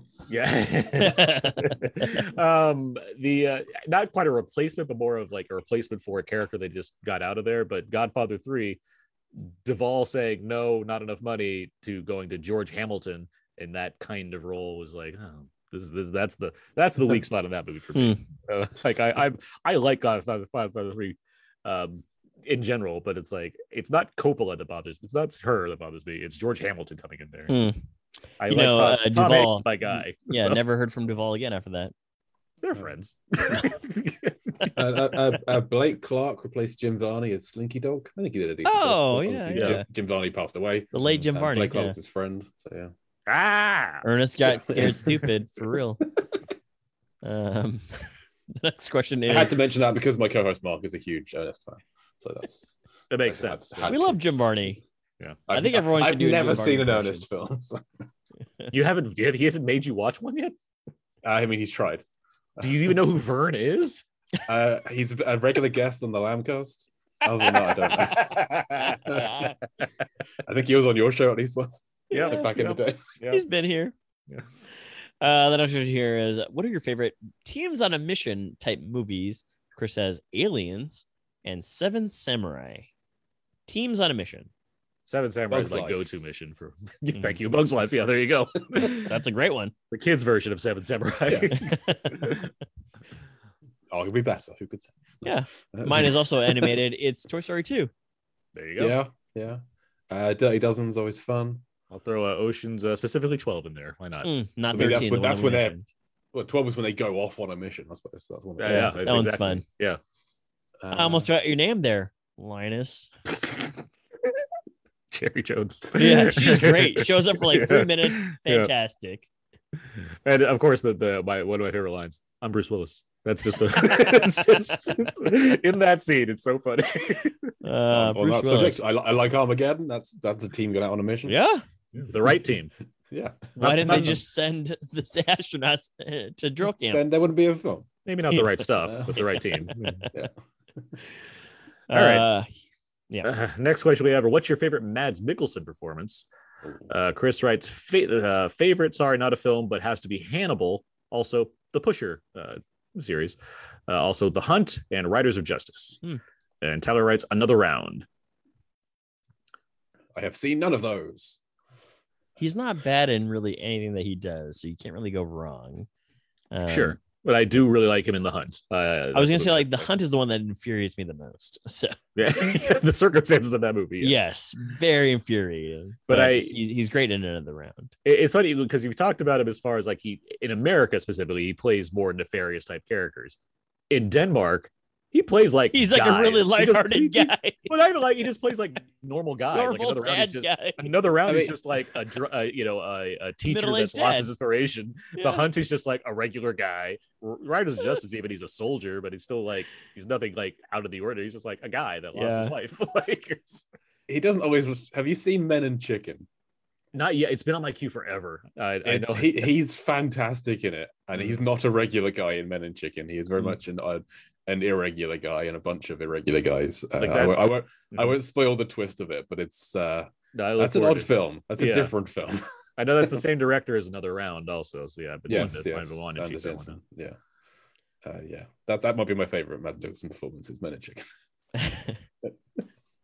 The last question here is: what are some movie creatures that look less deadly than they actually are? Luke Thompson, friend of the show, has Jenny McCarthy.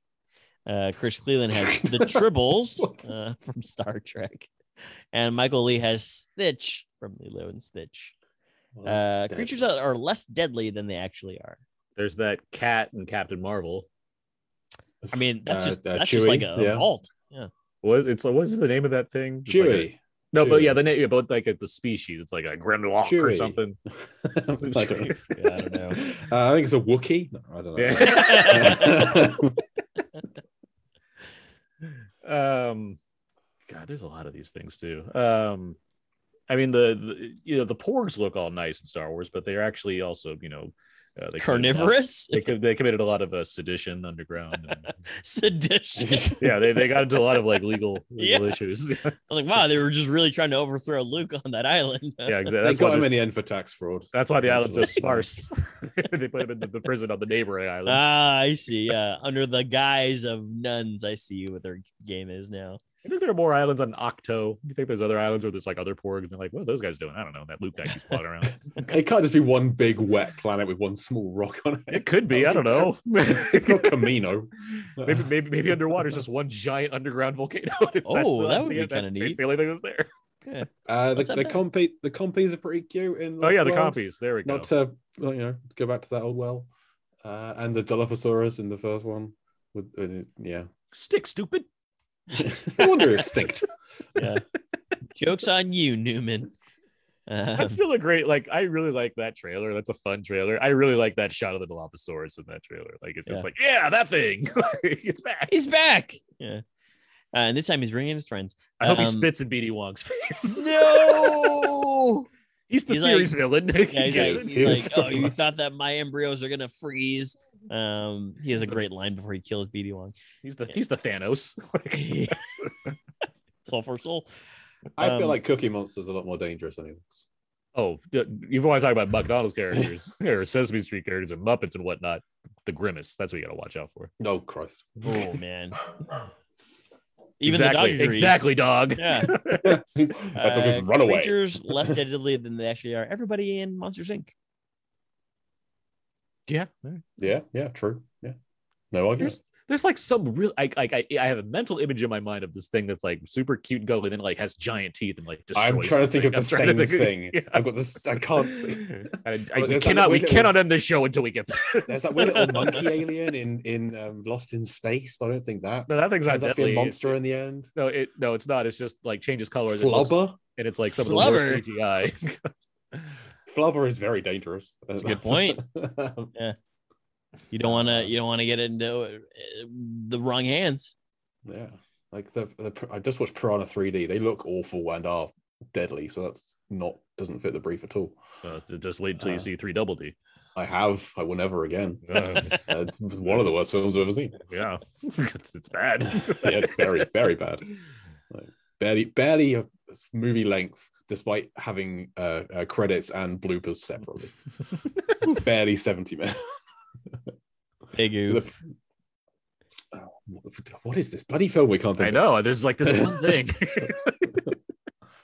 It's like adorable, and someone like pokes it with a finger, and it snaps them with teeth, or something like. Oh, I don't know. Stay with Marshmallow Man. How about that? Yeah, okay. He has big teeth. Let's see. There's Gizmo, he's fine, but when he gets into court as a lawyer, he's a real vicious prosecutor. That was the 4th rule that the guy didn't tell him. Don't get him into law. Don't get him into court. Yeah, you're gonna lose. Remember that dog thing in John Carter, Abe? In John Carter, there's that thing that dog thing that follows John Carter around, and he's like super fast. So like when John Carter like jumps somewhere, the dog's like already there because he's like super fast. I do not remember. I know, it's been a minute. Well, yeah. There's a whole sequence where he gets into like battle, and the dog thing like fucking slays all these guys. All of a sudden, it's like, oh, this thing's vicious. Also, that's one. There you go. Really like, yeah. All right, we'll circle back to this one if we can think of this other thing at some other point. But it will be on my mind and Jay's mind, I'm sure, as well. Yep. But that is going to do for that now. Feedback. Feedback. And that's going to bring us to the end of this week's episode. You can find more of my work on my personal blog, thecodeofzeke.com. Everything I do ends up over there. I also write reviews for We Live Entertainment, as well as Why So Blue, and I'm on Variety occasionally. I'm also on Twitter, Aaron's PS4. Abe? You've heard more fun stuff over by Instagram, abe.mua, and twitter.com/walrusmoose, hashtag 3 points to Hufflepuff. And Jay Clue, where can people find more of you online? You can listen to my podcast, Deep Blue Sea, the podcast, where myself and my co-host Mark Hoffmeyer, who was on your Mortal Kombat episode, I believe, doing his best to speak positively. We like to be positive on our podcast, and then you bring us in to talk about less of films. But we try. We talk about, we did the entire Deep Blue Sea trilogy, one DVD chapter at a time. Aaron was on a couple of times for the first one and the third one. And since then, we've been doing Deep Blue Sea adjacent films, which is other films directed by Rennie Harlin or featuring sharks or aquatic adventure. Aaron joined us for 12 rounds. So if you want to know how deep and blue the Rennie Harlin John Cena classic 12 rounds is, then this is literally the only podcast that will tell you the average depth and blueness of that film. 12 meters. That's my guess. I cannot remember. It was some months ago. But follow me on Letterboxd. Jay Cluett is what I am on there, where I keep a ranking of the deep films and blue films as we go. Oh, I need to find that one. It's in there. Currently, the least deep film is Godzilla vs. Biollante, because that ends in space. Oh, which is not deep. Oh, so this is actually measured by depth. Got it. Okay, this is a good list. I like this. 12 rounds is 7.6 meters up in the air. So inverse depth. Because they're in a building, yeah. And helicopters, and there's only like one scene where actually underwater, or a couple of bits were underwater. And 9.5% blue. Not very blue. 9.5%? I have a spreadsheet. Oh, yeah. I was like, wow, very specific. Yeah, I go through and work out how blue each frame of the film. It's a very tedious process that no one really cares about. I'm sure we have a lot of nerdy quotes on this show, but I have a spreadsheet might top the list for this week's episode. Yeah, definitely. I mean, I have many. I have several. I'm going to stop talking. Jay, Jay, I'm on your Letterboxd. Do you know how many pages you have on your Letterboxd? I have several lists. Yes. But in terms of like, if I were to click on your films that you've seen here, how many pages would I have to scroll through? Oh, I don't. Oh, I'm sure between the two of us, there's a lot. No idea. I mean, Aaron's would certainly be more than mine. Yeah. But I wouldn't not know how to. You've got a lot. You've got 25 pages. Okay. I mean, I've kept a spreadsheet of the films that I've watched since 2008, just out before pre-Letterboxd, and I did start at one point archiving that onto Letterboxd for no reason. There was no benefit to doing this at all. I think I got to like early 2009. I just kind of stopped and had literally anything else to do in my life, so I did literally anything else instead. Well, with all that said, you can find all the other episodes of Out Now with Abe on iTunes, Audioboom, Spotify, and Stitcher, SoundCloud, Podomatic, and HHWLOD. Feel free to email us at outnowpodcast@gmail.com, or check out our Facebook, facebook.com/outnowpodcast, or twitter.com/outnow_podcast. And of course, there's our Instagram page, instagram.com/outnow_podcast as well. And remember, find us on iTunes and give us a rating review. That'd be great. Yeah. Jay, thank you very much for joining us this week. Thank you for having me. Always a pleasure. Glad you brought the magic back for us this week. And that is going to do it for Too kind. This week's show. Next week, we got a double header once again. We are going to be talking, that's right, The Northman and The Unbearable Weight of Massive Talent. Next week, I'm guest hosting the Lambcast to talk about The Unbearable Weight of Massive Talent. So check out that. Boom. Aaron, you might be a guest on that episode, I think. Okay. Surprise! I forgot what I might have signed up for a while ago. Wrong. But yeah, that is going to do it for this week's episode. So until next time, so long. And goodbye.